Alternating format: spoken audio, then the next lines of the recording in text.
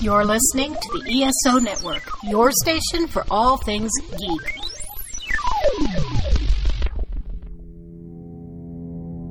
Warning.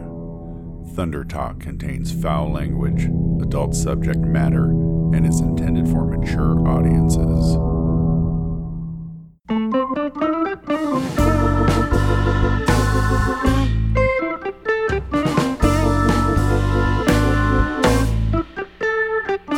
The gang drops a few unpopular opinions while Mark and Adam free associate about social media faux pas.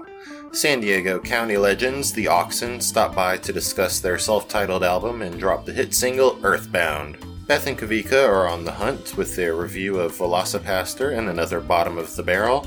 Sexy Thor breaks down last week's DC fandom along with his take on the New Mutants in WTLK, and Dan whines about his Star Wars fatigue. Lightning Lad, roll the thunder. Thunder Talk. So, Thunder Faithful, I heard a thing about Dan. Dan, I heard you have some toys. Dude, I'm selling. Thank you for. I was like, what kind of toys are we talking about?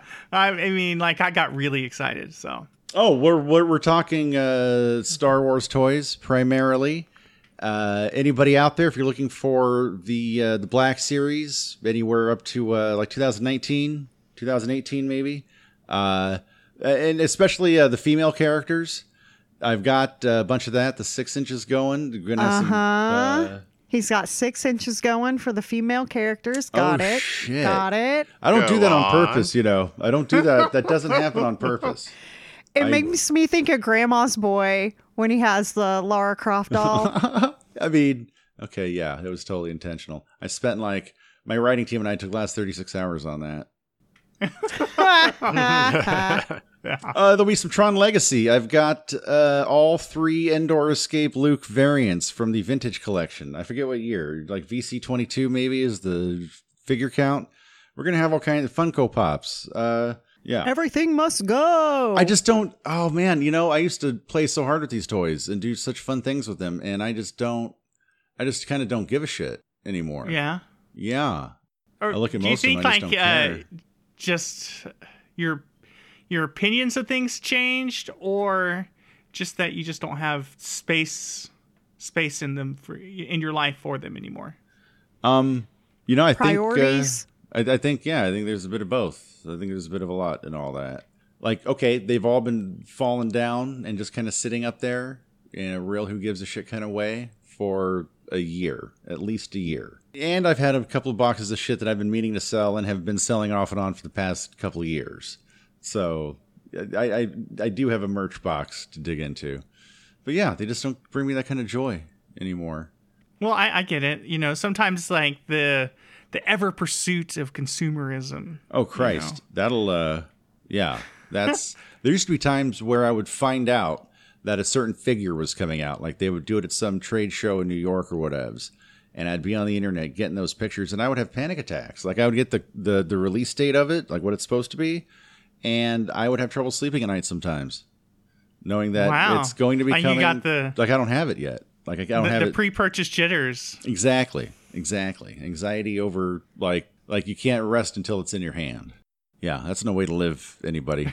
That's no way to live. What was that one Japanese woman's name that she became fairly famous about that whole way of life of getting rid of stuff? Oh, yeah. Marie Kondo. Yeah, and it's supposed to be a whole philosophy that you only keep the items that bring joy to you, right? Yes. Does it spark joy? You're supposed to take all your stuff out, and you do it, I guess, in different types of things. So it's you'll do all your clothes at one time, you'll do all your books at one time or whatever. And yeah, you have to hold each item and decide if it sparks joy. And if it doesn't, everything must go. I mean, this shit sparks anxiety. Straight up. Yeah. What's crazy is if we were to try that, I have a feeling that I would just be I clearly have to keep that because everything sparks joy in me for the most part. Right. Oh yeah, I have to have that. I have to have that. I guess it's the idea of it, because I'm getting into my private reserve on this one. And when I hold some of them in my hand, there's anxiety. It's like, well, shit, you've been thinking, you've had this idea for a little scene. Yeah, motherfucker, you've had it for the last 10 years and you've never done it. Like, I've never created a skate park that recreates the battle in Return of the Jedi, where like Luke and Darth Vader are both going up for like the same 720, but their lightsabers are clashing. I had this Scout Walker head. It was broken. I didn't have the bottom legs for it. You know, the two-legged like chicken walker Star Wars. I had just the head, and I was going to turn it into a snack shop. You know, like graffiti and stuff. I bought 4 mini bicycles that I was going to have in the parking lot of these 4 stormtroopers, like drinking a Mountain Dew. One's on the phone, one's sitting on the handlebars, like resting his chin because they're bored because they're waiting for the skaters to get off. So you were going to construct an entire diorama. Yes. Or diorama. Yeah. Something. Yeah. Exactly. Dude, I even had the skateboards. I had what they're called, tech decks. I had the ramps and all that. Yeah. Yeah, it never happened. Never happened. Well, I know I've had a habit several times in my life of picking up hobbies or just like ideas of doing things. You know, like one time I picked up all this really nice fabric and I was going to make this beautiful silk black dress. Right. And I've gotten maybe a fifth of the way through it, and this thing is still sitting in a box, and clearly I'm not even that size anymore. You know, so it wouldn't even make sense to complete it. You know, so you started it already? Yeah. Like, I've cut the fabric, everything, you know. Way before we ever got together. Yes, so it's been a while. It has been a while. It's been like 10 years, you know, something like that. So it is in a Tupperware, you know, a storage container in the garage, just waiting. Well, it's going to be waiting there forever. So if anybody wants some silk, some very nice black silk, I have some. So you can make me a dress now. Yeah, I mean, you're actually the size that I was at that time. So see, you just called yourself out right there. Yeah. Responsibilities, dude. You got to revisit. See that, because that dress isn't going to leave. Because when you hold it in your hands or think about it, it's like, does it spark joy or does it bring anxiety? Because both of those will lead you to the same place. Yes. I mean, it was a great idea, but I look at all the work that would entail to complete this dress, and I'm like, yeah, I really don't want to do it.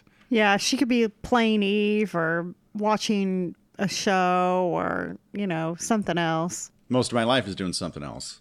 You know, I've had some fun. I have one. My proudest is I've got the pentagram. I printed out, black and white. It's the satanic goat head of Mendez. You know, the ram head in the pentagram.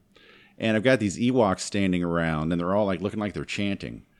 And that's kind of creepy. Cool. I've got the action figure from the movie Alien. 3 3/4 came out. Like, I don't know, Funko Pop did like this retro junk, and it's got the alien bursting out of his chest, right?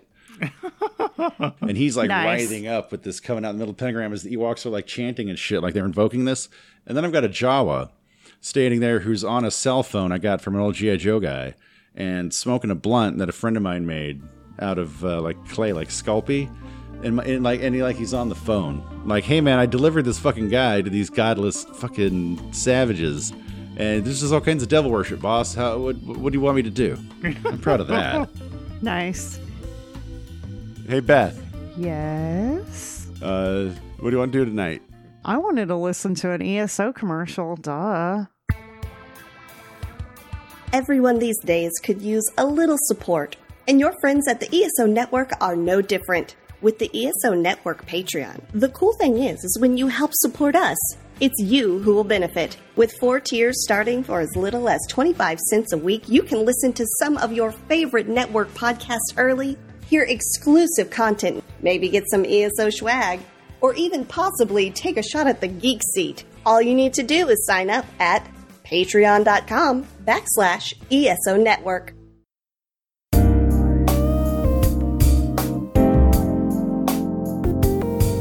Hello, Thunderverse. Sexy Thor here with the one and only Mark McRae. No, don't worry. We didn't do a coup d'etat on Thunder Talk and Best Saturdays of Our Lives. This is a segment of just us two with some good conversation for you. Now, social media can be a wonderful thing. It can also be a negative thing, or it can just be something that just a little goof happens. That's not your fault. Mark, you had a pretty good story that you wanted to share with us, right? Yeah, so a funny thing happened in social media to me about 6 months ago. I belong to a Shazam fan page, and one of the members proposed a topic: who is your favorite Captain Marvel actor? Jackson Bostwick from season 1 or John Davey from season 2? And everyone started,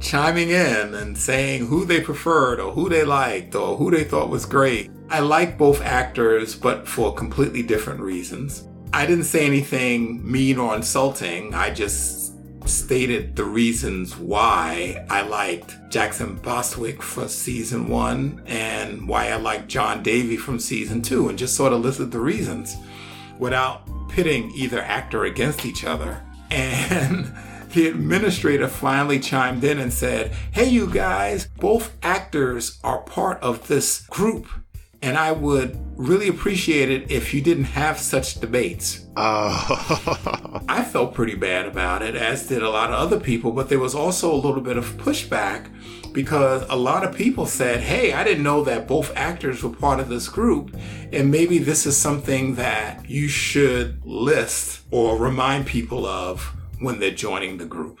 Yeah. And I think everyone got the message, but I felt a little bad, about the whole thing, because I really love the Shazam series. Oh my gosh, that was like the first show that I ever sent a fan letter to.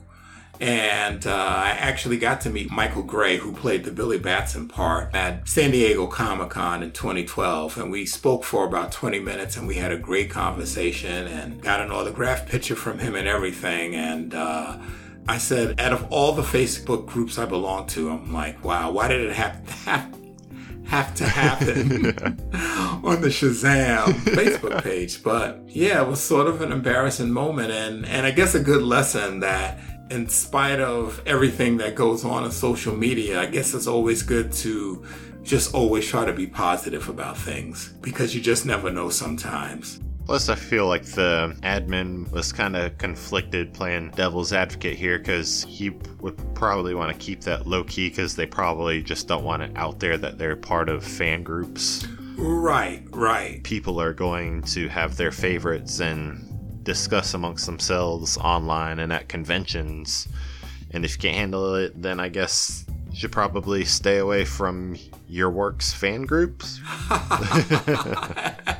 Yeah, but I mean, that's a great point, because people do have their favorites, and people will talk about who they like and maybe who they don't like.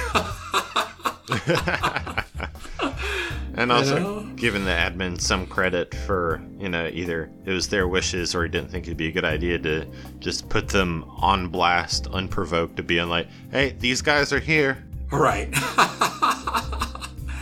Exactly.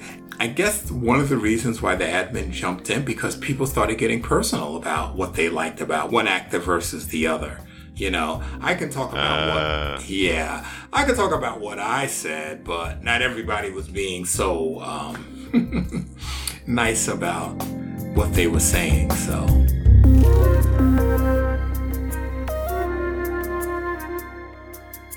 What unpopular opinion are you willing to put out there, attach your brand to, for Thunder Talk? I have one. I have an unpopular opinion. Kavika. Or maybe it's popular with me. But my unpopular opinion is... So this is more academic. So, I went to college, all this kinds of stuff. And one of the things that they really drive into you is sources. And, right.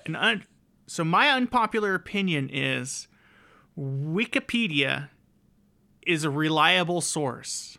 Ooh, okay.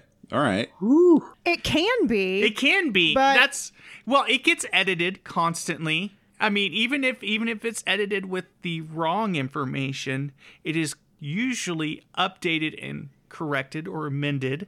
And unlike textbooks in Oklahoma or Texas, it actually teaches you information about evolution. So, which is hard to come by. They're in Kansas, Oklahoma, fucking wherever you guys are. LOL. Anytime you're writing any type of real academic document, you have bibliography. You must absolutely brutally cite your sources. Yes, yeah. And you're never allowed to use Wikipedia. Nope. And it's because it's not a source that has been cemented into stone, and it can be looked back and it's going to be exactly the same because it's always evolving or changing. So it's not looked down as a good source. It's reality dictated by democracy with some checks and balances, which makes it a great stepping off point on a subject. It's like there is that variable. There is that whole we're just going to jack ourselves off and decide to remember that it was this way when actually it's going to be based on the information available. Yeah, no, I don't agree with that at all. Good job. Well done. That's an unpopular opinion. Yeah. Thunder Faithful, how do you feel about Wikipedia? Yeah. I feel like our fans love Wikipedia. Like sure. Right. My number one use of Wikipedia, though, is if I'm watching a show or a movie and I need some references, like, oh, is this based on a book or something like that? I'm like, let me look. Wikipedia knows. Wikipedia will tell me. Yeah, and do you necessarily require peer review to know, hey, who wrote this episode of Little House on the Prairie? I think most of the time whenever I use Wikipedia, it's because of the true nerd that I am, and we'll be watching some show and they'll reference some battle or a location that I've never heard of, but I'm curious about. I'll go to Wikipedia and they'll be like, oh, this was the Battle of Draknor, or something interesting. And then you kind of go down this rabbit hole of history. And then, of course, most of the time, there are other textbooks and things cited in it. But, that's probably most of the time that I use Wikipedia. If you don't know anything, at least it'll point you in the right direction, right?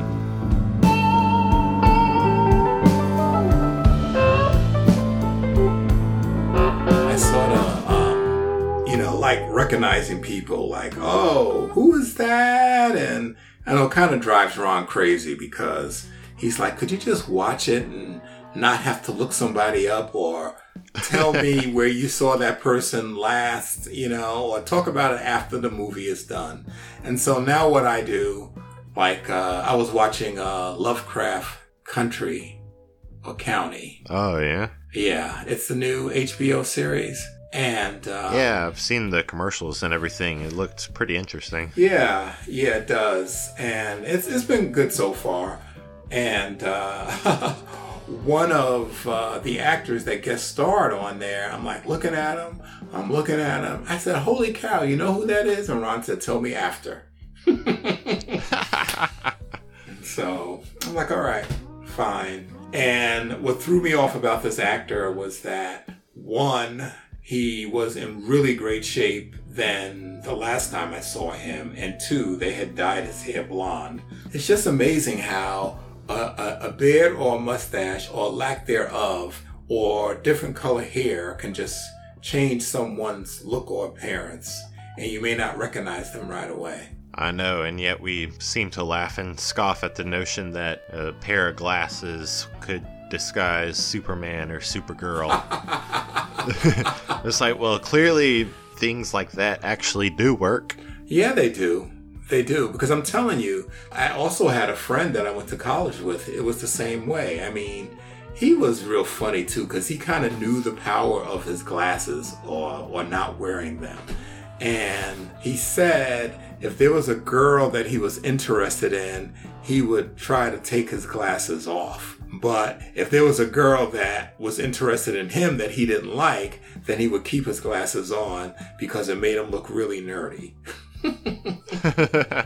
Like he had like this whole philosophy behind whether he's going to wear his glasses or not, but he looked completely different, you know? Oh, wow. I'm all in for the whole Superman wearing glasses and the whole disguise. I mean, I'm sure it would have to be more to it than that, you know, maybe a change in hairstyle and a change in voice, you know, because in the first Superman cartoon, the actor would have a voice for Clark Kent and a different voice for Superman. And in the first Spider-Man cartoon, that actor also had one voice for Peter Parker versus a different voice for Spider-Man. And I was watching a He-Man episode the other day, and you know, the joke there is that, well, he looks just like Adam, but with a tan. But there are some subtleties in his voice, you know, his Adam voice versus the He-Man voice are, you know, different. And one of my favorite He-Man episodes, and it's like a classic, I think the episode is called The Rainbow Flyer, where his mom actually gets in the plane that she, you know, in the rocket ship or whatever, the plane that she arrived in from Earth, and goes into Battle Skeletor and company. And she says to He-Man something about how proud she is of her son. And she says, "Do you think that I would not recognize my own firstborn?" You know, something similar to that. And then they just do a close-up of He-Man. He doesn't say anything. It's like there's this small little smile that comes over his face. You know, he doesn't say, "Oh, you don't know what you're talking about. I'm not your son, Adam." You know, and it's a really cool moment. There's also a scene like that in the first run of the Miss Marvel comic book. She rescues her mom as Miss Marvel and says, "All right, Mrs. Danvers, you're fine. You're out of the building," or whatever. And the mom says something similar. "I'm so proud of you, Carol." And she goes, "I don't know what you're talking about, ma'am. I'm Miss Marvel." And she goes, "Do you think I wouldn't recognize my firstborn, even in costume?" And I think that is so cool. I'm like, well, yeah. I mean, I think if any of my kids were flying around in a damn costume, I think I would definitely know who they were.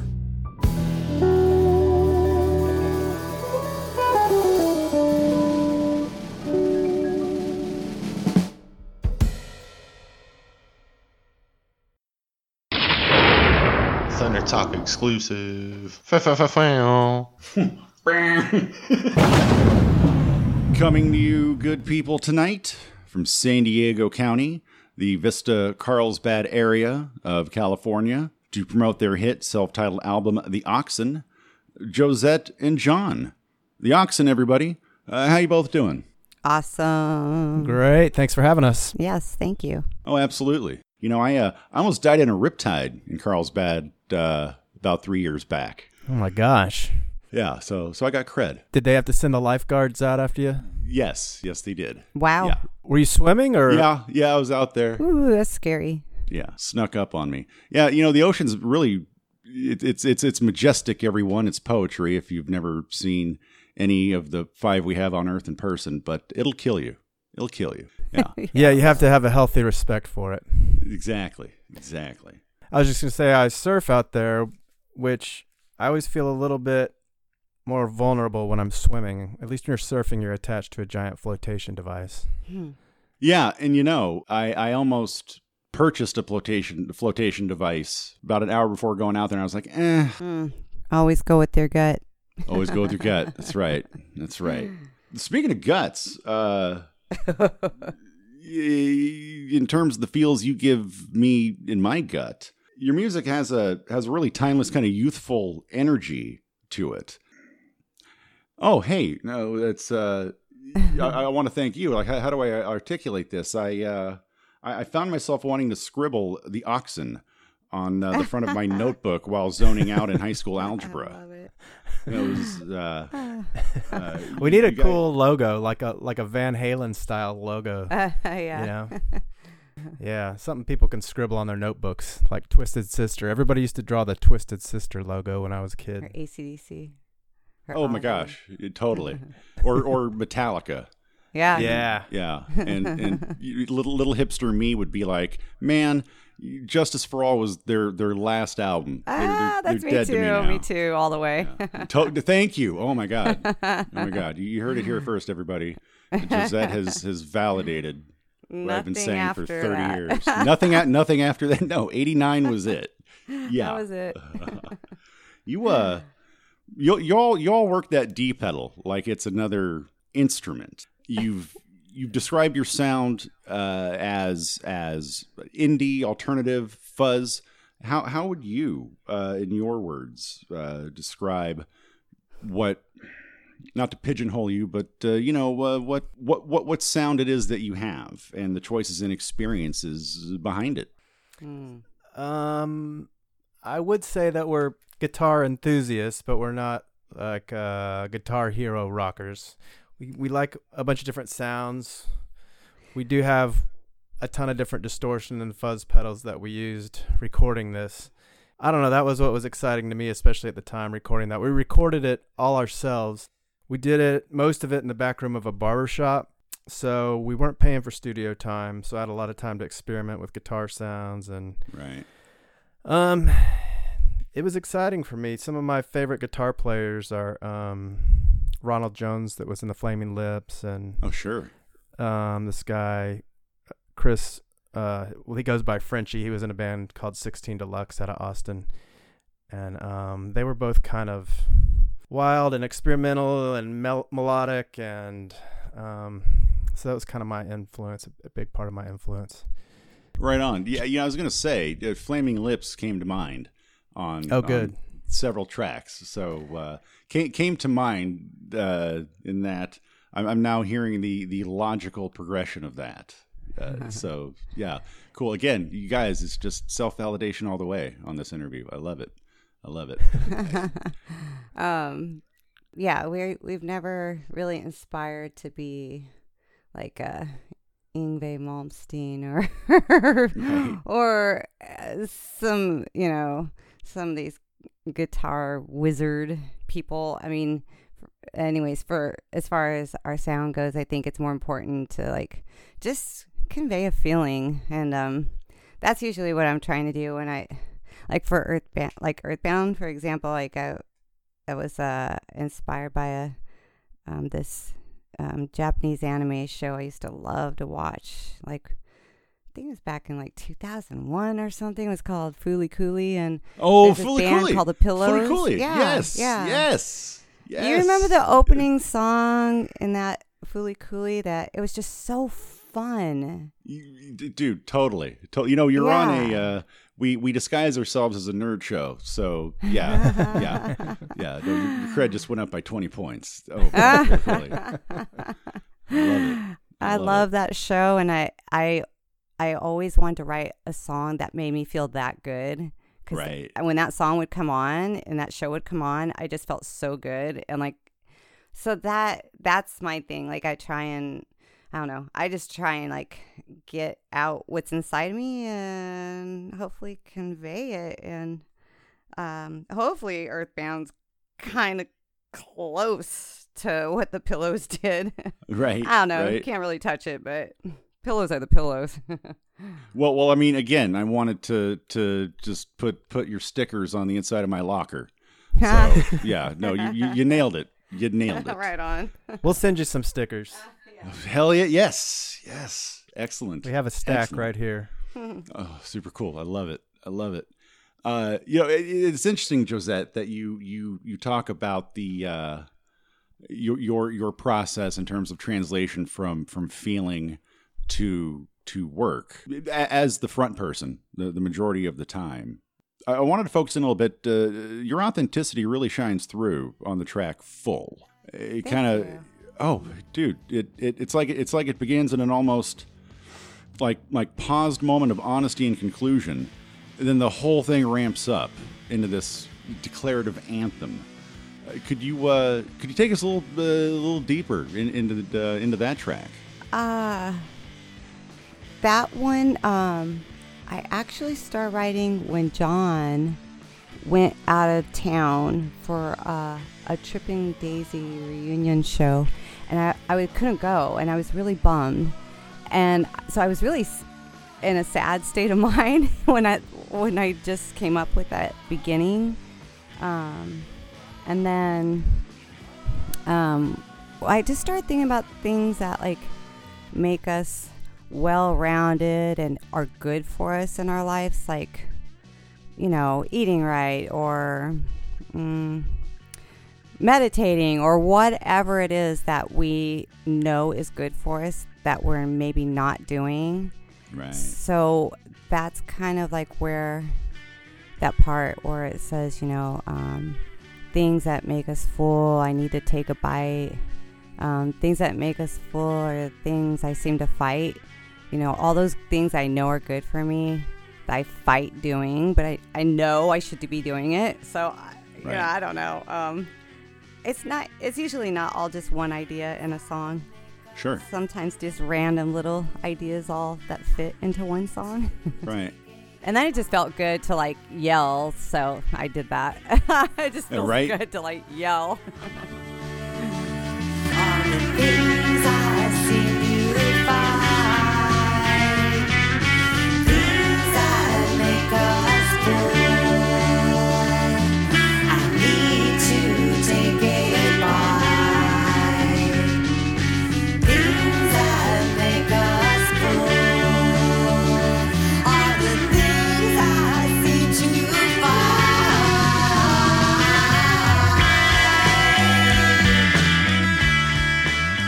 John, you also take center stage on some of the vocals, like Summer's Ending, which, as we head into September, is perfect.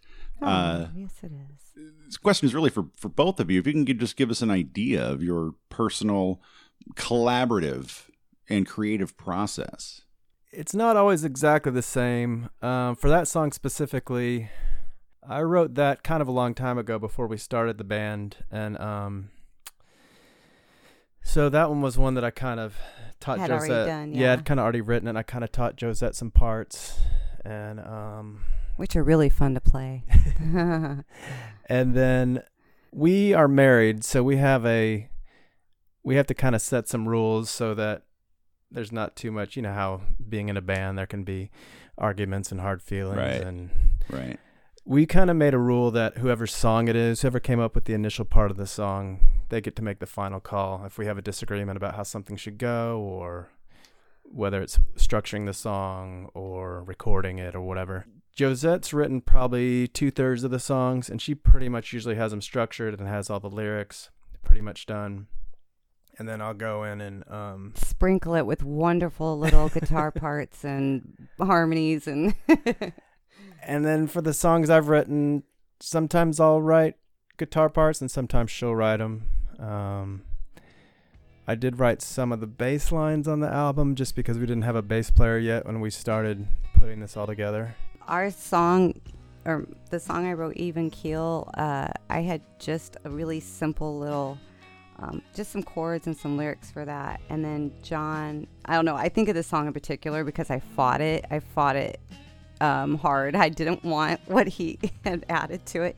He added this bass line that was really funky, and it wasn't what I was feeling when I started out this song, but it really is like one of the favorites. Turned out to be one of the favorites, and it went in this really cool direction that it taught me to just be open-minded and let him at least try something and live with it for a little bit. I taught her to do what I say all the time. He's such a hard ass. But it turned out to be a very cool, funky, different song that I would have never thought to take it in that direction. I won't get all Dr. Phil and pray any deeper into the dynamics of marriage versus band. Works pretty good, though, really. Overall, it works pretty damn good. And that's the kind of love everyone's looking for, right? Yeah. It is. There are things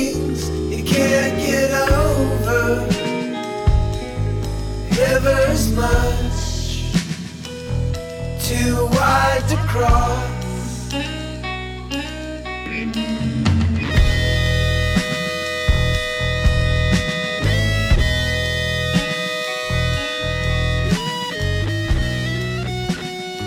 Now, tonight we're dropping the track Earthbound. Awesome. What's up with that? What's going on? We did a video for that one. That one was Josette started that song with an old band she was in.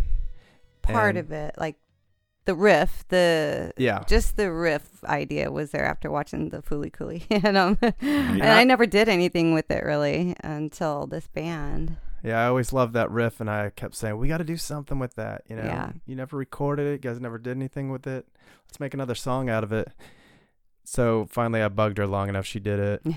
And, yeah, super fun to play, and it's upbeat, and we made that video, and the video is really fun to make. We just did it on our cell phone. Shot it all on our phone and around our neighborhood, and yeah, it's that one of my favorite ones. It was fun. Just took shots of like local record stores that we love in Places our we neighborhoods, and like some clubs that we played. It's a little bit of a collage of the band thus far. Yeah, we've had several people come in and out of the band, and they're all in there. So we put them all in the video. This track we're about to hear really captures your sound. I think so. Awesome. I know my copy of the album is in the mail. Where can everybody find you out there on the internet, social media, all that? How can we where can all your new fans find you? You can order our CD and stuff off our Bandcamp page. Our music is streaming on all the major platforms: Spotify, Apple Music, iTunes. I think I sent you our Bandcamp. Oh yeah, link. I think it's just the Oxen.bandcamp or something like that. You know what? Everybody, look in the show notes. Look in the show notes. All the links are going to be there. You'll be able to find the Oxen off of their self-titled album, The Oxen.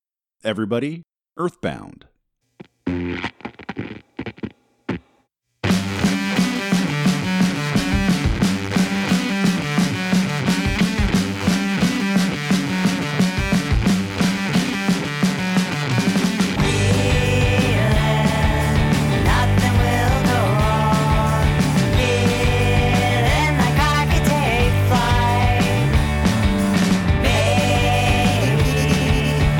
could catch up.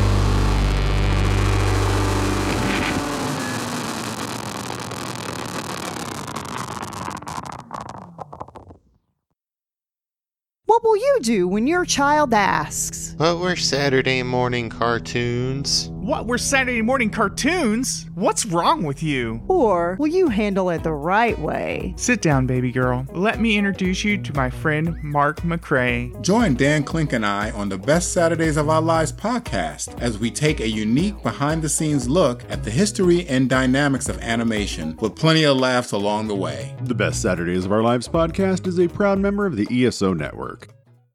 Well, I don't know if this is an unpopular opinion or not, so I'll throw it out there and see if you guys think it is. But I'm like, it's 2020, guys. Like, let people like things and let people dislike things. It's okay. It's not a personal attack on you if someone likes something that you don't like or dislikes something that you like.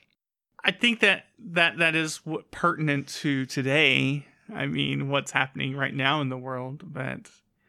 Well, here's the thing. It's different when it comes to, like, who should have rights or not have rights. That's completely different. I'm just talking about, like, when it comes to, like, food or media or, you know, places to travel. You know, it's like, I like pineapple on pizza.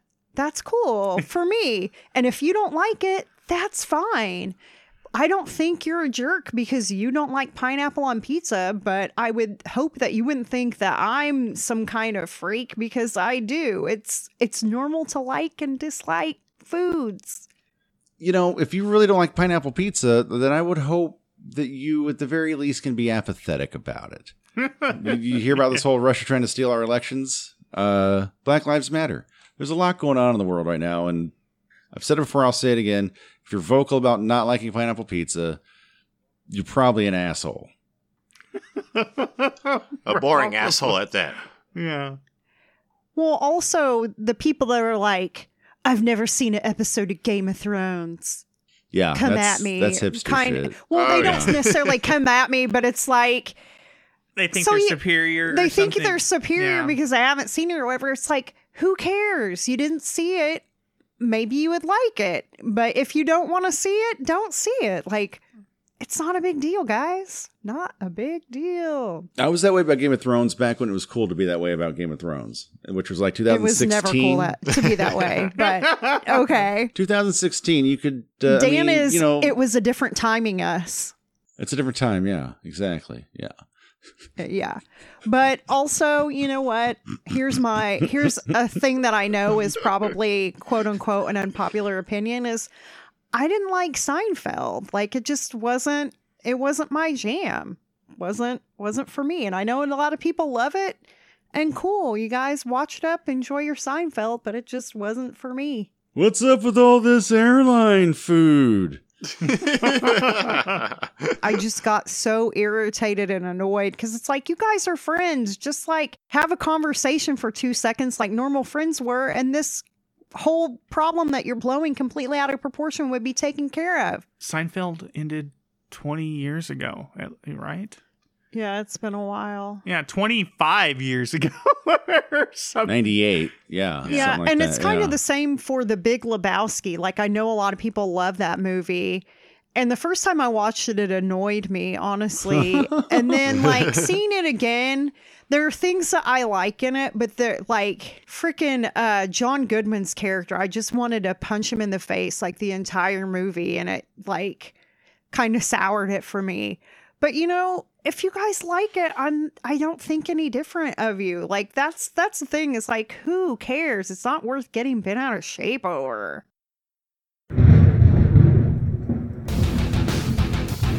Live from Studio A, WTLK, The Thunder.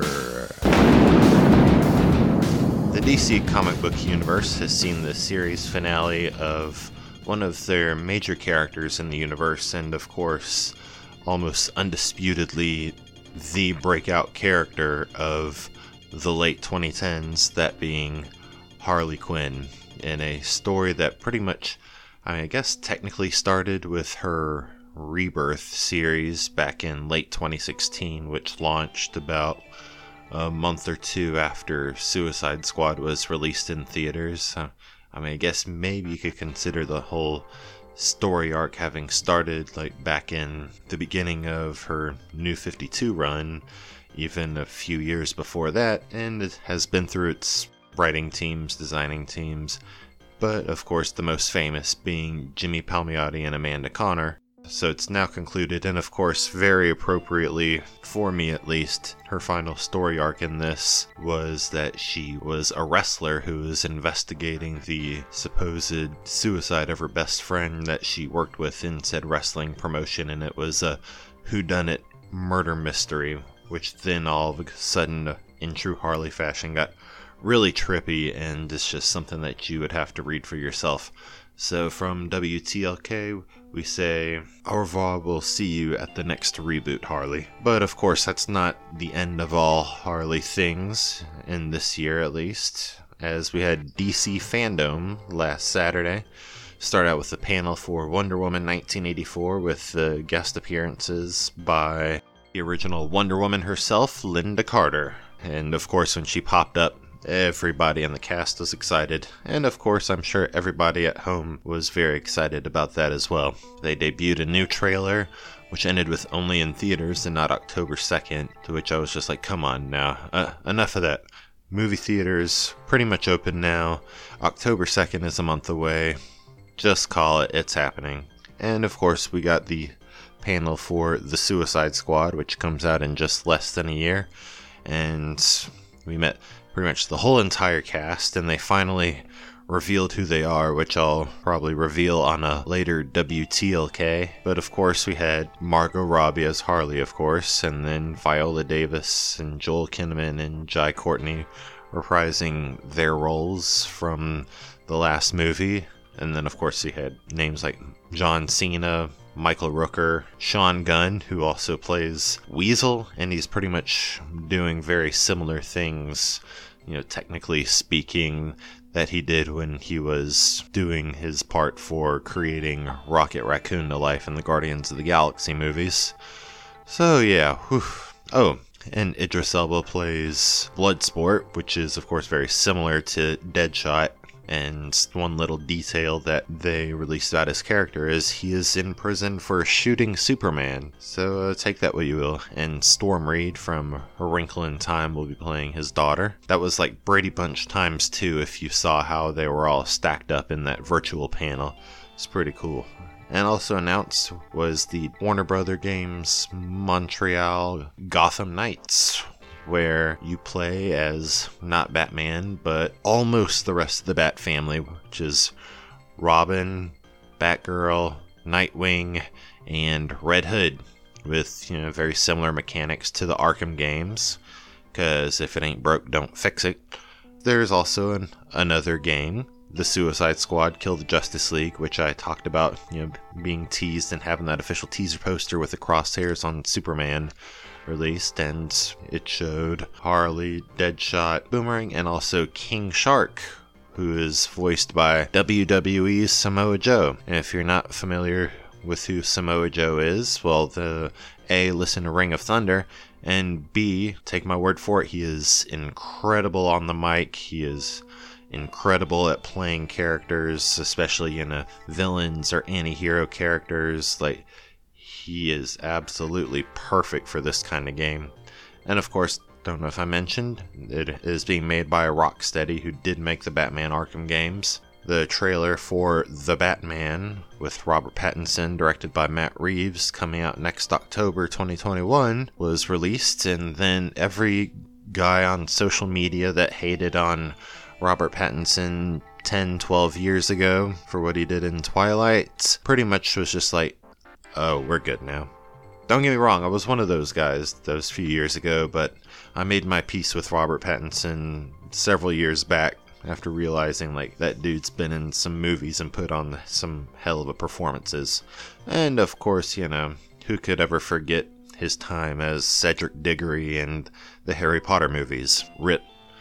And also the other two big-ish announcements, was Shazam 2. It'll be called Shazam 2 Fury of the Gods. And also there was a Black Adam panel, which is Dwayne Johnson talking about the movie and answering fan questions. And really, that's all you need from a Black Adam panel. Or, I mean, really any panel. Even if it's a project Dwayne Johnson isn't involved in, if he just talked about that movie and answered fan questions about that movie, I mean, I wouldn't complain. Would you? No, you wouldn't.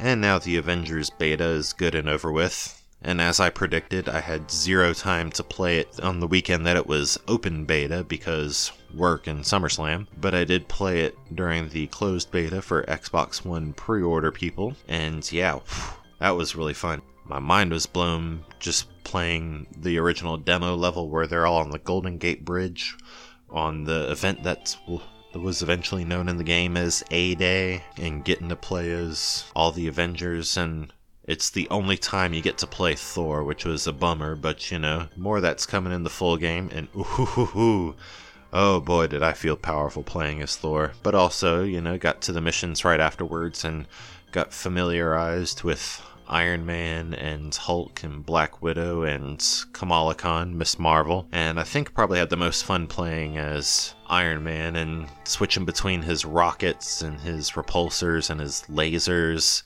and also getting to fly around and shoot things. Yeah, I really like that part. But Black Widow was a lot of fun too. They were all fun, but you know, that just was a little extra burst.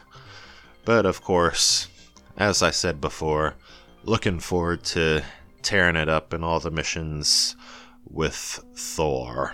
And finally, you know, I've been saying, oh no, I'm keeping the faith for New Mutants coming out in theaters in late August, just like it said.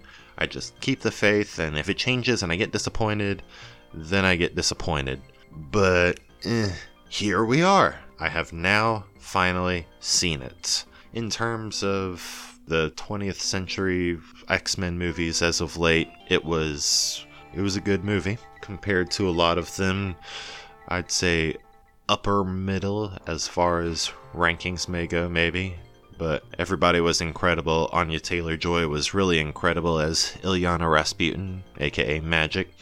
And Charlie Heaton was pretty good as Cannonball, Sam Guthrie, really getting that southern accent down. And I think they stayed pretty good and true with Wolfsbane and Roberto da Costa, Sunspot, and Danny Moonstar, Mirage. I think they did pretty good with the horror element. You know, for a PG-13 movie, they really didn't need to make it R and add any extra little blood or language or anything. I think they pretty much got that horror element across.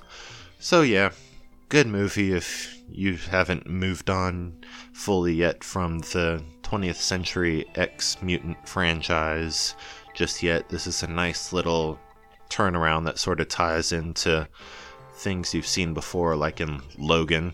So yeah, you know, if you're just wanting to get back in the groove, you know, get a comic book movie under the belt with the reopening of movie theaters, then yeah, go see New Mutants. Get yourself warmed up, because October got Wonder Woman, November got Black Widow, and then when 2021 and 2022 hits, all you'll be watching is comic book movies.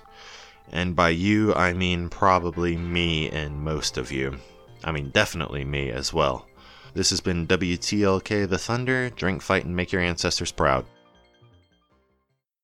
Hello. Have you ever wondered how much Jerry Siegel and Joe Shuster sold Superman's rights to DC for? Or which popular football star was the Sam Wilson the Falcon's physical appearance based on? You can find all that and more at the History of Comic Books podcast, a podcast dedicated to the creators, events, history, and the companies that made the great comic book medium. Hosted and created by your friendly neighborhood JT Wheatley. Please give it a listen at iTunes, Spreaker, Stitcher, and all our podcasting platforms. Thank you, and go ahead and enjoy yourself a good comic book.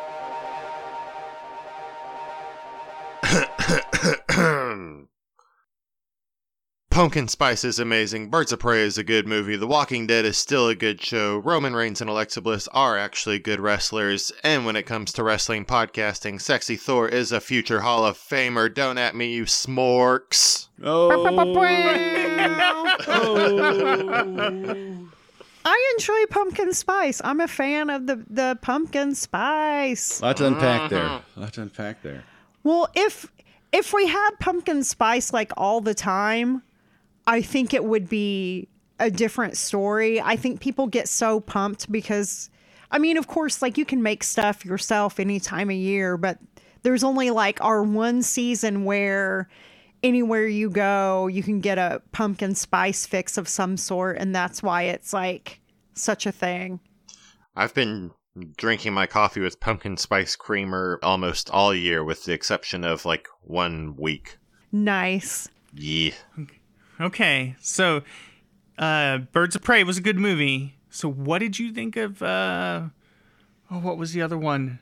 Suicide Squad. I mean, I thought it was entertaining. Obviously, there was still some little iffiness as far as editing and filmmaking and all that, whatever, all that sort of film nerd shit. But yeah, Harley was awesome. Deadshot was awesome.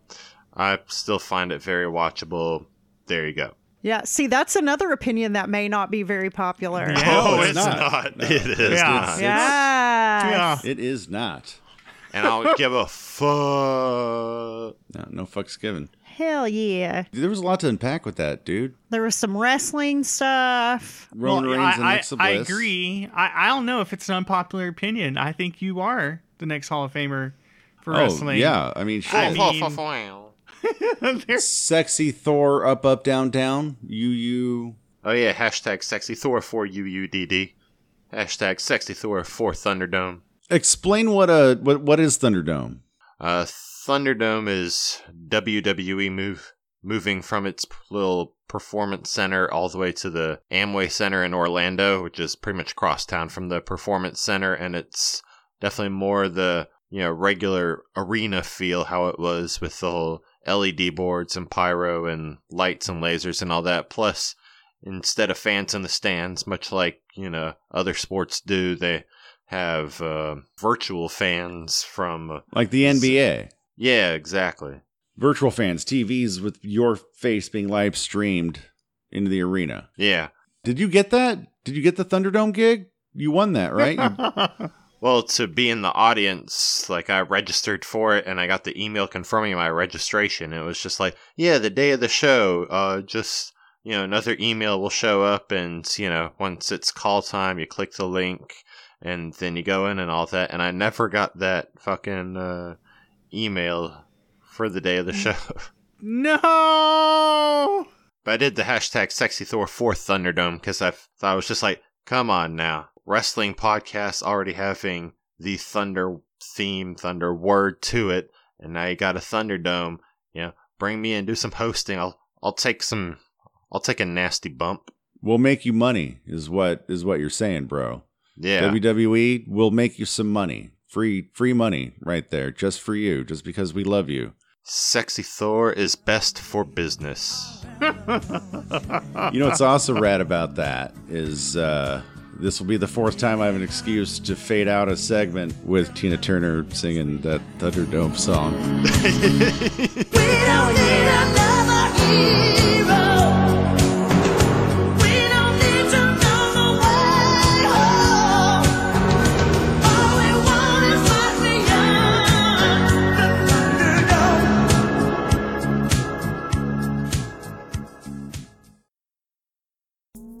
Did you ever wonder why there are 24-hour kid networks? In my book, The Best Saturdays of Our Lives, I write about how Saturday morning became a competitive business and the proving ground for what would become the 24-hour kid network. My book covers the big bang of the 1960s explosion of high ratings to the early digital age of Saturday morning's last hurrah, the 1990s. You can purchase my book by going to thebestsaturdaysofourlives.com, and I will ship you a signed copy. Guess what, Thunder Faithful? It's Beth and Kavika back again with a real treat for you with Bottom of the Barrel. This has to be one of our best Bottom of the Barrels. Well, before we start, Sexy Thor, can you come in and give us a little alert? Red alert. Spoilers ahead. We totally recommend this. This is a recommend. in my books for a watch because the overall quality. You have to see it for yourself. It's a feast for the eyes that you have to experience yourself to truly understand the beautiful masterpiece which we call the Velocipaster. The Velocipaster. A troubled priest. How long has it been since your last confession? Oh, it's been about 2 years. I do drugs, sell drugs, murder people. The Velocipaster. It is so. The Velocipaster is written and directed by Brendan Steer. Steele. I think it's Steer. Well, on the credits, I thought it said Steer. What are we looking at here? Or Steer, Steere. Do you pronounce? Is that like a French E? I don't even know. It's spelled with an R here on IMDb, so I guess it's Brendan Steer. You were hoping it was Brendan Steele. Oh yeah, I was, because I mean, doesn't that sound like a porn name? It does sound, and there was some porn-esque music in this. Why don't you go ahead and read us off? What is the Velocipaster? Let's what's the synopsis for that? After losing his parents, a priest travels to China where he inherits a mysterious ability that allows him to turn into a dinosaur. At first horrified by this new power, a hooker convinces him to use it to fight crime and ninjas. Ninjas! There are ninjas all over the place. And we finally kind of figure out why towards the end. But you're like, the entire movie, you're like, why are there ninjas? It didn't make any. Until you got to the end, it really didn't make any sense. Okay, well let's start at the beginning. This movie is quote unquote rated X by an all Christian jury. What does that even mean? Does it matter? This movie, fact. Here's a true fact about this movie. This movie is 1 hour and 10 minutes. Which, hey, I think for a movie of this quality, a bottom of the barrel, I prefer it to be on one of the shorter ends. So, but I mean, an hour and 10 minutes felt perfect timing for this. Well, if you look at movies, though, like if a movie's less than an hour and a half, that's usually a sign that this is not the highest quality of film. Okay, let's just put that out there. We all know this is true, right? I don't know if it's true, but it usually I have found personally while watching movies, if it's less than an hour and a half, it's probably a throwaway movie kind of thing. Yeah. So we have our main cast. We got Doug and Carol. And we have Doug, who is the titular Velocipaster. The 30-something priest. He is a priest, and I guess the Catholic. Well, Church? here's the thing. I don't even know. The thing. So they are dressed as if he and Father Stewart are dressed as if they're like Catholic priests, and there's a confessional, but then there's one moment where it shows the sign and it's like Church of Christ, and I was like, that's not even a Catholic church, man. I think that is just something that kind of squeezed by in the movie making. I don't know if they meant to highlight that. I don't know. The movie doesn't take itself that seriously. But it does not. The entire movie, they knew what they were making. I mean, when you first see Priest Doug and he's wearing like the cheapest Walmart priest costume in town with ties in the back at the neck, you know what you're getting into. And so does Father Stewart. Father Stewart's wearing exact same. Oh yeah. This comes right off of like your Halloween store. They paid $20 for it. And Doug wears Converse the entire movie. White Converse. I would have thought actually you would have worn black. It would have fit in better or matched. Right, no, I don't know. White Converse. Whole movie. The story revolves around this pastor in this church, and His Right. parents die. They die right at the beginning. Brutally. Brutal death. It was the death was so brutal that they just what did they do across the street? The screen just showed like a text of visual effects car blowing up. Car blowing up right here. Car explosion. And Doug, he's just like screaming. Oh! Yeah. So there's that. And then, he's having like a crisis of faith. And so Father Stewart tells him that he should go where he doesn't think God will follow him. And if he finds God there, then he'll know. He'll have his faith restored. I Yeah. think. But then it just like you just see a montage child. of him driving, montage driving. And then the next thing you know, China. And I'm like, did he drive to China? Is that what happened? I think it was one of those water boats. It was like the water boat, where you just drive off into the water and it takes off. Like James Bond movie or something? Yeah. Okay. Of course. And so you're in China. He's in China. We have an He's indiscriminate amount of time. He's just chilling in the woods in walking China. through the woods. Walking in nature. Looking at a compass. He's just like, oh, we'll go. China is east. Yes, he goes, China is east. Why is it saying go east? And then there's a girl like running through the woods. And she's injured. Well, she gets shot with an arrow. Yes. And then she like falls down the hill in front of him and he's like, she's got an arrow coming out of her chest and he's like, are you injured? And she gives him like the magic. It looked like a talisman. tooth. It looked like a tooth or claw. I'm gonna assume one or it's the one other. of the two, and it's some type of ancient magical talisman. And she's telling him to destroy it, but of course he doesn't know Chinese, Right? He doesn't know what's saying. He's like, "How can I help you?" He's like, take it, okay. Yeah. And then she goes, Dragon Warrior. And then the next thing we know, boom, we wake up and he gets cut on the hand from it. Yes, he gets does. a cut on the hand from this talisman. And he's crying from pain, and he wakes up out of a fever dream, and here comes... He's at home. He's at home. He's in his bed. And Father Stewart's really close at his side. Like, oh, are you okay?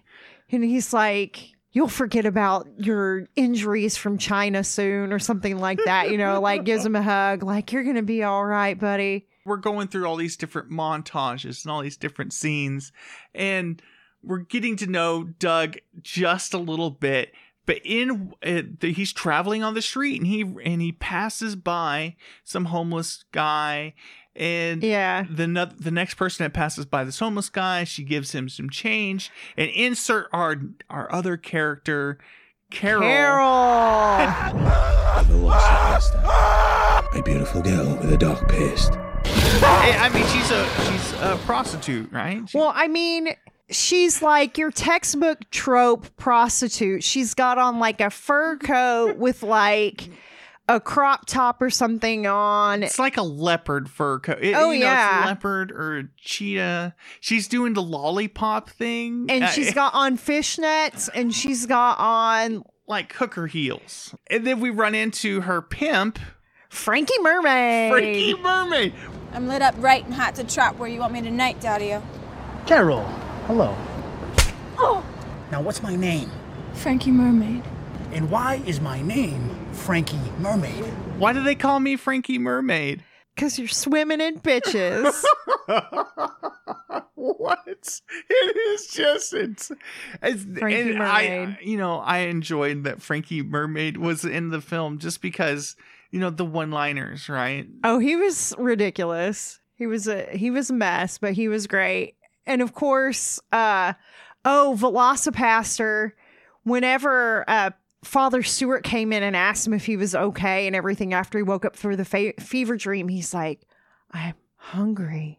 So hungry. So he gets this kind of glaze in his eyes, and he goes out the door. We don't know where Velocipaster is, but we have Carol. She's just walking the streets at night, as one does, Well, it looked like she had ventured off into the woods because, because Frankie Mermaid told her to go to the park. She had to go to the park to hook. Yes. So. And during her excursion to the park, she gets mugged by, somebody says like, well, give me all your money.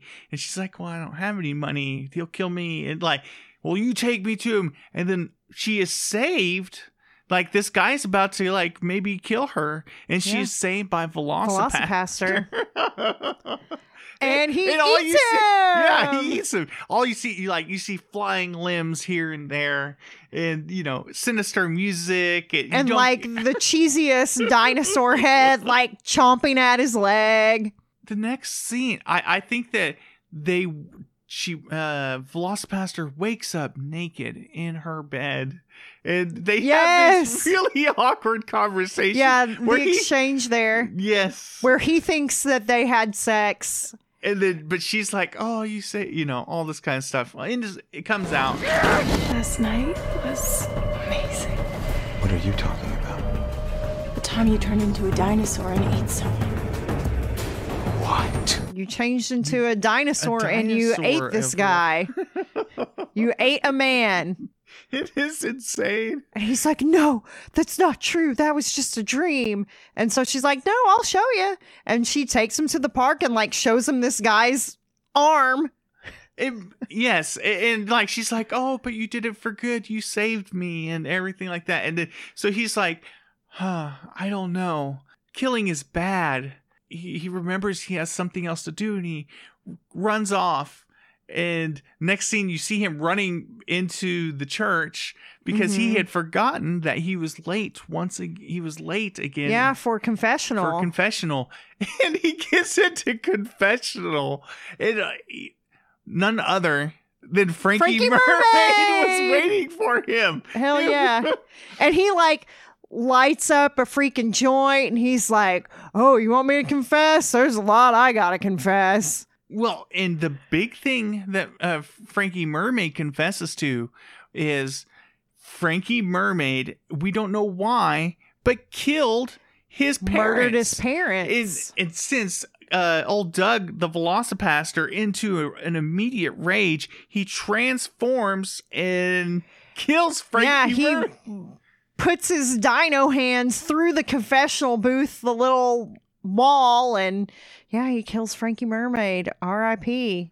It almost settled his heart in a way because later he meets up with Carol again. After he leaves there, he goes to Carol because Carol's the only one that knows that he's this killing machine. And they have this conversation like, You guys talk all the time about helping people. This might actually be the first time in your life you can. By what? Killing people? Yes, I think I will. I'll kill for good. And then they look at each other and you kind of think they're going to kiss. And they high five!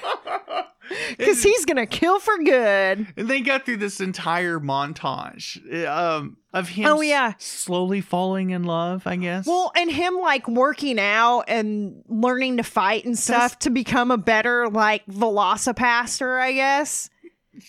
But does a Velocipaster need to work out? I don't know, but in that montage, he was working out. He was like throwing kettlebells around and stuff, and he was doing push-ups, and he was preaching, and he was like eating ice cream with Carol and teaching her the Bible. It was a whole thing. The montage was a whole thing. It was one of the longest montages in the movie. Yeah. And because this, like I said, this movie is not very long. No. So, I mean, the pacing of it is pretty quick. Yeah. I mean, the next time that after the montage, he's in there studying. He's still studying to be the best, Velocipaster he could be. Mm-hmm. And in walks Father Stewart, and he's like, Father Stewart's like, hey, what in the world are you doing? You've never been late in your life. You have all these new habits. We need to get help from the church. And I think that you need an exorcism. That's insane, Doug. God does not want people dead. Oh, I think God wants a lot of people dead. then he took him to try to like. Yeah, he get takes him to like the exercise. What is that crazy magician's name? Chris something. Oh, Chris Angel. Chris Angel. So there's a Chris Angel in this who's like supposed to be the exorcism guy. Yeah. You know, because they can't wait on the church. It's too imperative. They have to get these demons out of him. Yeah. Well, there was that, but also he's like, I haven't seen this guy since the war. And then you get a whole flashback of Father Stewart's background. As far as montages go, I think that was my favorite. Like, well, that was a flashback. That was. I say we don't even tell them about Father. Like, no, you got to see it for yourself. You got to see Father Stewart's flashback montage. It is insane. It's a good time. And then, of course... I'm laughing at you watching it right now. Yeah, no. You just have to see it for yourself. And then, of course, like, the exorcism doesn't work. It doesn't work. He turns into the Velociraptor. They're pulling, like, some mystical thing out of him. You know, use your imagination. What I love is that whole time... Father Stewart's just sitting there with a card and he's like kind of waving it back and forth just from side to side. That was his part of like helping with the exorcism. Yeah. Anyway, so Father Stewart sustains an injury and old Doug thinks that he's killed him. Yeah. You know, because like he's run off. The weird Chris Angel is laughing hysterically. He's like, I've let loose the dogs of war. Yeah, at first he seemed a little scared, but yeah, then there was like evil laughter and yeah, I let loose the dogs of war. But he goes to get consoled by his new BFF, Carol. Mm-hmm. And they have a moment. Yeah. And I would say in this moment, the cinematography was probably the best in the whole movie. It was almost like... a comic or something. It was like a music video. It was a music video. The camera was on each of them, you know, for little spots and splicing together. So it was probably the fanciest and most technical part of the entire movie was that montage of them having a moment. Yes, and it was definitely a music video. It was a music video. Come on. And then... And they wake up and the ninjas, like these ninjas are coming out of... Come in the window. In the window. But all of a sudden, these two, Carol and Doug, both dispatch a handful of ninjas by themselves. These are specially trained. These are warriors. Where are those ninjas coming from? They followed me home. Yeah, I guess. They dispatched these ninjas like it was nothing. I'm like, yeah, I guess what? Carol was doing some like ninja training when we weren't looking. Yes, because that was not included in the montage. I know. To be a proper hooker, you have to know martial arts. You know, and martial arts good enough to defeat ninjas. So why did she even need to be saved to begin with? I don't know. I don't know. But also. One of my big questions in this film is, what year was it? It was undescriptive. I would assume that it is. Oh my! Well, yeah. Hey, that's a good question. I thought it was can't be when now. It started. I thought it was supposed to be like the present, or at least close to that. Too. But then, like. All of Carol's outfits, almost every one of them looked like they were from the 70s. Yes, and even that would make more sense with the flashback for Father Stewart in the war. Because it had like kind of dated, like you were thinking, it looked like Vietnam. But it was also supposed to be when he was young. Yes. Because they like slapped a blonde wig on him. And he was supposed to be young, so they did a good job. They were working with what they got, right? Yeah. Doug and Carol, they defeated these ninjas, and we find out in the next scene that Father Stewart is actually alive, and he's wearing an eye patch now over his glasses. Just on top of his glasses, yeah. No big deal. Well, I mean, so apparently Doug like ripped his eye out. Yes. But he did not kill him. Well, but Doug thought that he killed him. Doug was, Father Stewart and Doug, even though it was a mentor kind of relationship, they were still friends, right? Right. So I feel like he still has some control over himself in this Velocipaster mode whenever he's been transformed. He gets woken up. Throughout this movie, we keep seeing this weird ninja organization, and Father Stewart's being taken care of by this master ninja and his people. And what we find out, though, is I don't know if I want to spoil that part. I mean, he has a big plan. He has a master plan. So this ninja has this master plan, and Father Stewart doesn't want any part of it. And so he's killed, and he stabs him with an arrow. He doesn't shoot him with a bow and arrow. He just stabs him with an arrow. But we have this scene where after the ninjas, and Doug is sitting there thinking, he goes, "Good thing those ninjas told me where their evil lair is." And you're like, did they? I don't remember it.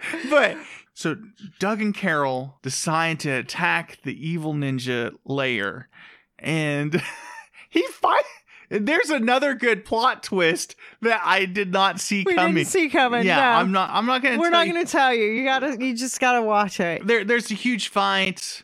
In the end, Doug is victorious. He has defeated all of the enemies of God, I guess. And he throws away his robes. He no longer needs them. He is going to go out into the world and do good. Yeah. And find his own path. So Beth. Yes. How many Velocipastors would you rank this movie? Out of how many? We'll say 5. 5. How many Velocipastors? Oh, 5 out of 5 Velocipastors. 5 out of 5. Like, I am in. I am sold. The blood looks like orange Kool-Aid, and I do not care. Yeah, so Beth does not like gory movies, and this movie attempted to be gory, but it was so slapstick, you knew. And so it's like, oh, so this violence is fine. Because here's the thing, like something like Hostel, where they make it look really super realistic, I can't handle that. Give me Velocipaster all day. I will watch every bit of it. I will not cover my eyes. That would be a lot of Velocipaster, a whole day. That'd be like 24 Velocipasters. I mean, or 23 Velocipasters, 22, because they're only like an hour long. Yeah. All right. I hope they make a sequel, man. I do too. So where can we find this incredible piece of film? Well, currently I know it's on Amazon Prime. Let's see. Rotten Tomatoes said that it's on Vudu, or you can rent it from Fandango now.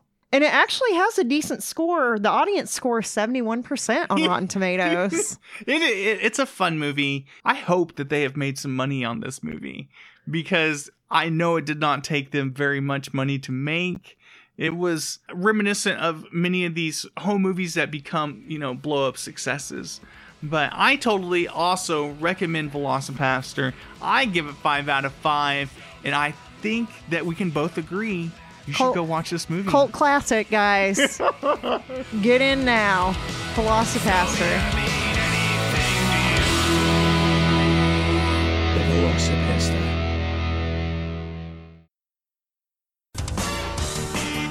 Hey, weird podcast people! Join us every week on the Flopcast for a half hour or so of silly conversation about comics, music, Saturday morning cartoons, old movies and TV shows, and chickens. It'll be our little secret. Find us at flopcast.net and on the ESO network.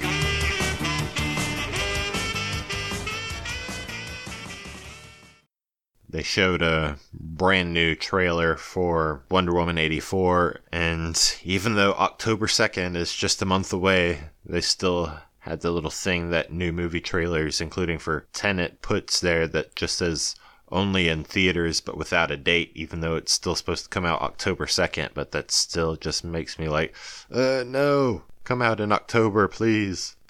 Theaters are open.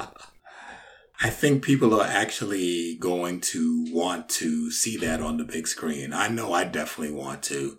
You know, I'm a huge Wonder Woman fan, like from way back. And was so happy that the first film was super successful. And first of all, I just think that the casting was impeccable. I mean, they couldn't have found a better Wonder Woman.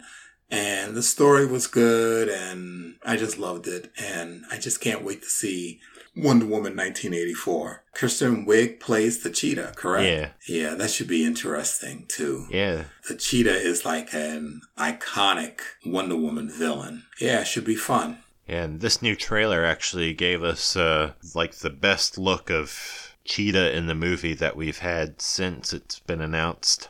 So I'm definitely looking forward to seeing this. And then hopefully seeing Black Widow a month later. Oh, yeah. Yeah, that'll be really cool as well. Black Widow sort of has an interesting backstory, you know, that does sort of tie to Wonder Woman.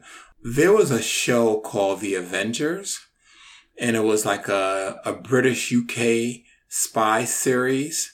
And it featured this guy and woman who were spies, and they would go around, you know, stopping people from doing bad things. And Diana Rigg played Emma Peel. She wore white and she was, you know, beating up folks, you know, using karate and everything. And she was a very influential character. Well, supposedly both DC and Marvel took note of this. And so that was when Wonder Woman lost her powers, or the storyline where she renounces her powers. I hate to say that she lost them because she gave them up willingly. She renounces her powers and resigns from the Justice League, and, you know, hooks up with a Asian master to teach her karate and jujitsu and everything. At the same time, over at Marvel, supposedly the powers that be were also inspired to create the Black Widow. And so when the Black Widow changed looks, you know, like when she got the iconic costume, I guess the black costume that everyone is used to seeing, or sometimes it looks blue, dark blue. Supposedly that new look was inspired by this Emma Peel character that was on the Avengers TV series. Because if you look at old pictures of the Black Widow, like when she first started coming around, I mean, her costume looks sort of matronly and almost looked like a DC Comics design rather than a Marvel. Yeah, I know what you mean about her original look, too, because I have a Black Widow prequel graphic novel, which has the official MCU tie-in prequel comics, but also it has the issues of the first appearance of Black Widow and also Red Guardian. Ah, cool. And yeah, it was when Black Widow was infiltrating Tony Stark for the Soviets, and she like had a sort of half veil in front of her face. Yeah. Yeah. And I remember the Avengers too, because they did a sort of movie reboot of the British spy Avengers, where Ralph Fiennes played that guy, the male main character, several years before he became Voldemort. The Best Wednesdays of Our Lives, starring Sexy Thor and Mark McRae. Yay, there you go. We're moved from Saturday morning cartoons to comic books.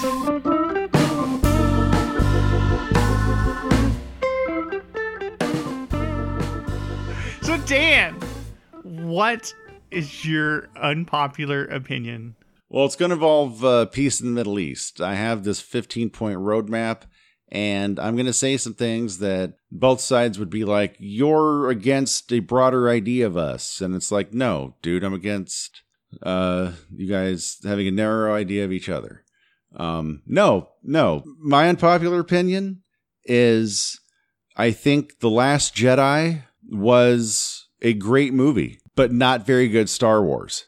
And I think Episode 9, The Rise of Skywalker, if you're into Star Wars, I think it was a fine Star Wars movie. I think it hit a lot of what fans would want. it's as a fan looking at thousands of dollars worth of Star Wars toys right now. I think as Star Wars, it was cool. I think as a movie, it was fucking trash, dude. It was garbage. What makes for you that? Yeah, movie, I'm trying to understand your point. reasoning. Like what? Yeah, what your makes, reasoning. Yeah, it sounded clever. Especially when I say the whole opposite ways for episode 9. I'm just not giving a shit about Star Wars these days, guys. Like, in a way that hasn't happened since sex and drugs. When was that? You're like, what, 1984? 96. Maybe. Well, also, something that you have to think about, too, is the movies have been all made in completely different times, and that affects a lot of how the movie's written and put together and yada yada. Because if this movie would have been made like in the early to mid 80s, it would be a completely different movie, even if it was the same story. Yeah. Well, this could be a whole nother episode and a whole nother conversation. So it's probably too much to get into now, but we'll have to get into a talk about that. Yeah, be on the lookout for our Thunder Talks masterclass on the art of watching film. Dude, you ever watch Citizen Kane without any sound on? It'll blow your mind, man. It'll blow your mind.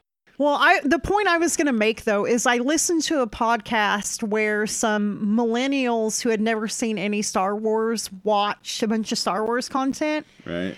And they were complaining about the original movies. And I think the reason why is just like the pacing and the storytelling is very different than movies and content that they're more used to. And so all of like the setup and backstory kind of stuff, they're like, why do I care about these robots? I don't care about these robots. Like, get to Yoda already. Right. Like that sort of thing, because even though they hadn't seen Star Wars before, they knew of Yoda. So they're like, when's Yoda going to show up? And like, when's stuff going to happen?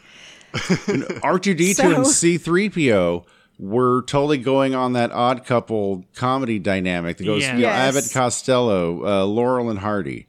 That's kind of tired. That's been tired for about 30 years now. The Odd Couple comedy dynamic.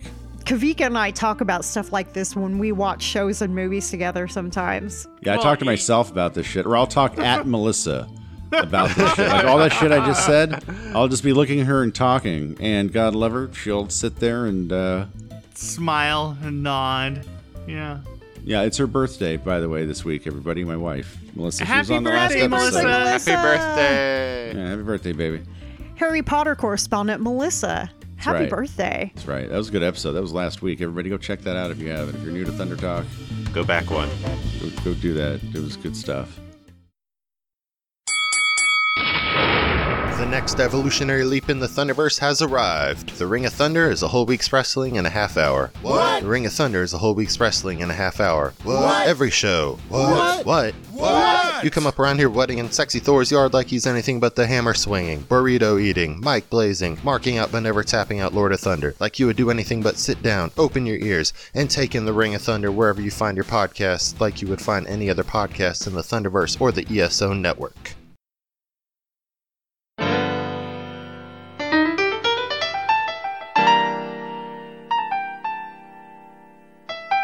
So Adam, you're back at work.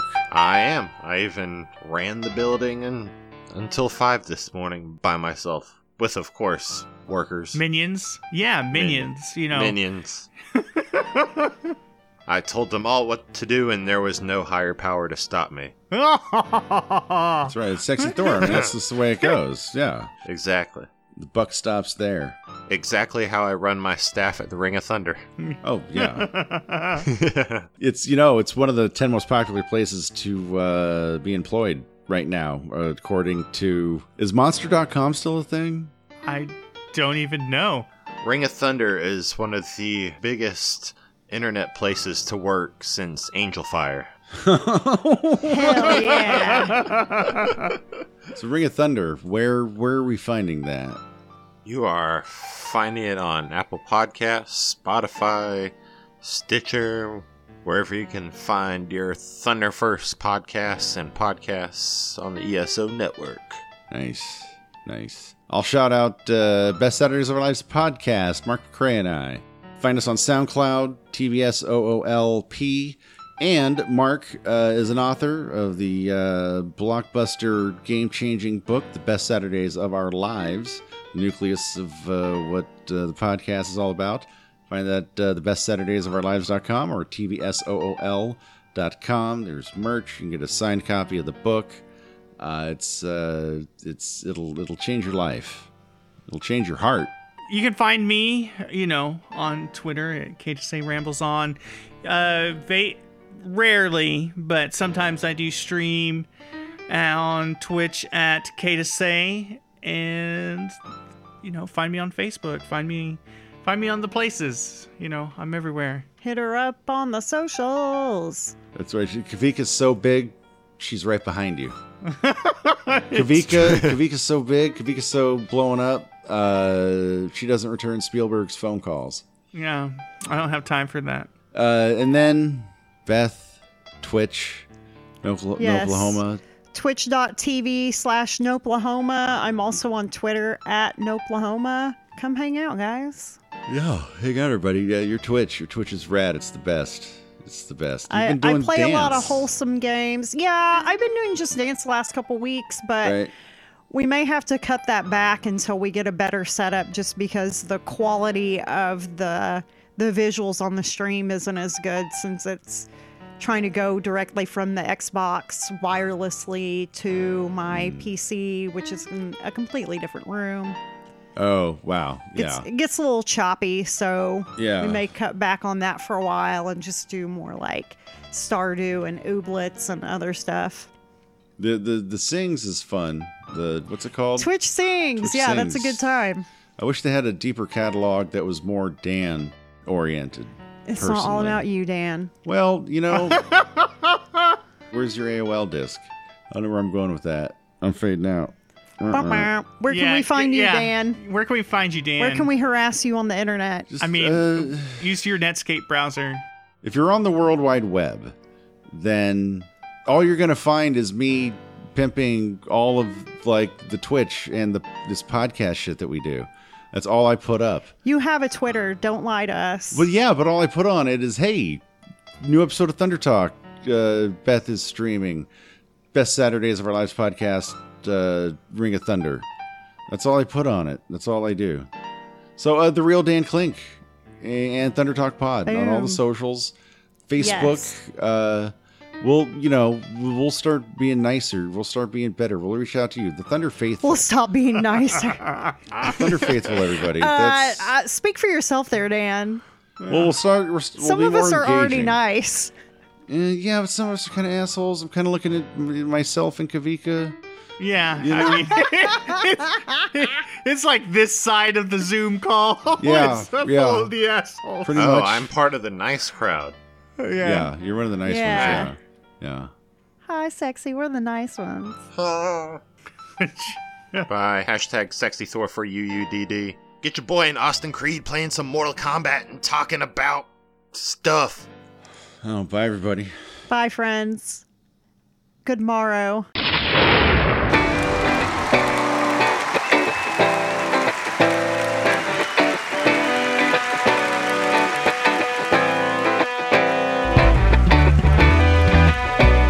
Thunder Talk is a production of the Weirdos Workshop, with special guest stars Josette Marie Vineyard and John Vineyard, and a very special shout out to our good friend Amanda Bones at Hell to Pay Management. Starring Mark McCrae, Kavika Allo, Adam Wedston, Beth Allo, and Dan Klink. If you want to find us on social media, we are on Instagram, Twitter, and Facebook at Thunder Talk Pod. Our email address is thundertalkpodcast@gmail.com. Drink, fight, and make your ancestors proud. And Mark would be like a third party, like a Titan, or what are like the Marvel gods, like the Watchers or something. Chaotic neutral. That's right.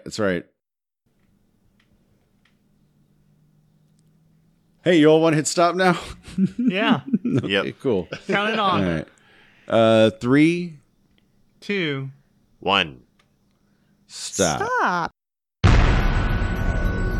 This has been a broadcast of the ESO Network. Be part of the crew and help support our shows by donating to our ESO Patreon or by shopping at the TeePublic store, which can all be found at www.esonetwork.com. The ESO Network, your station for all things geek.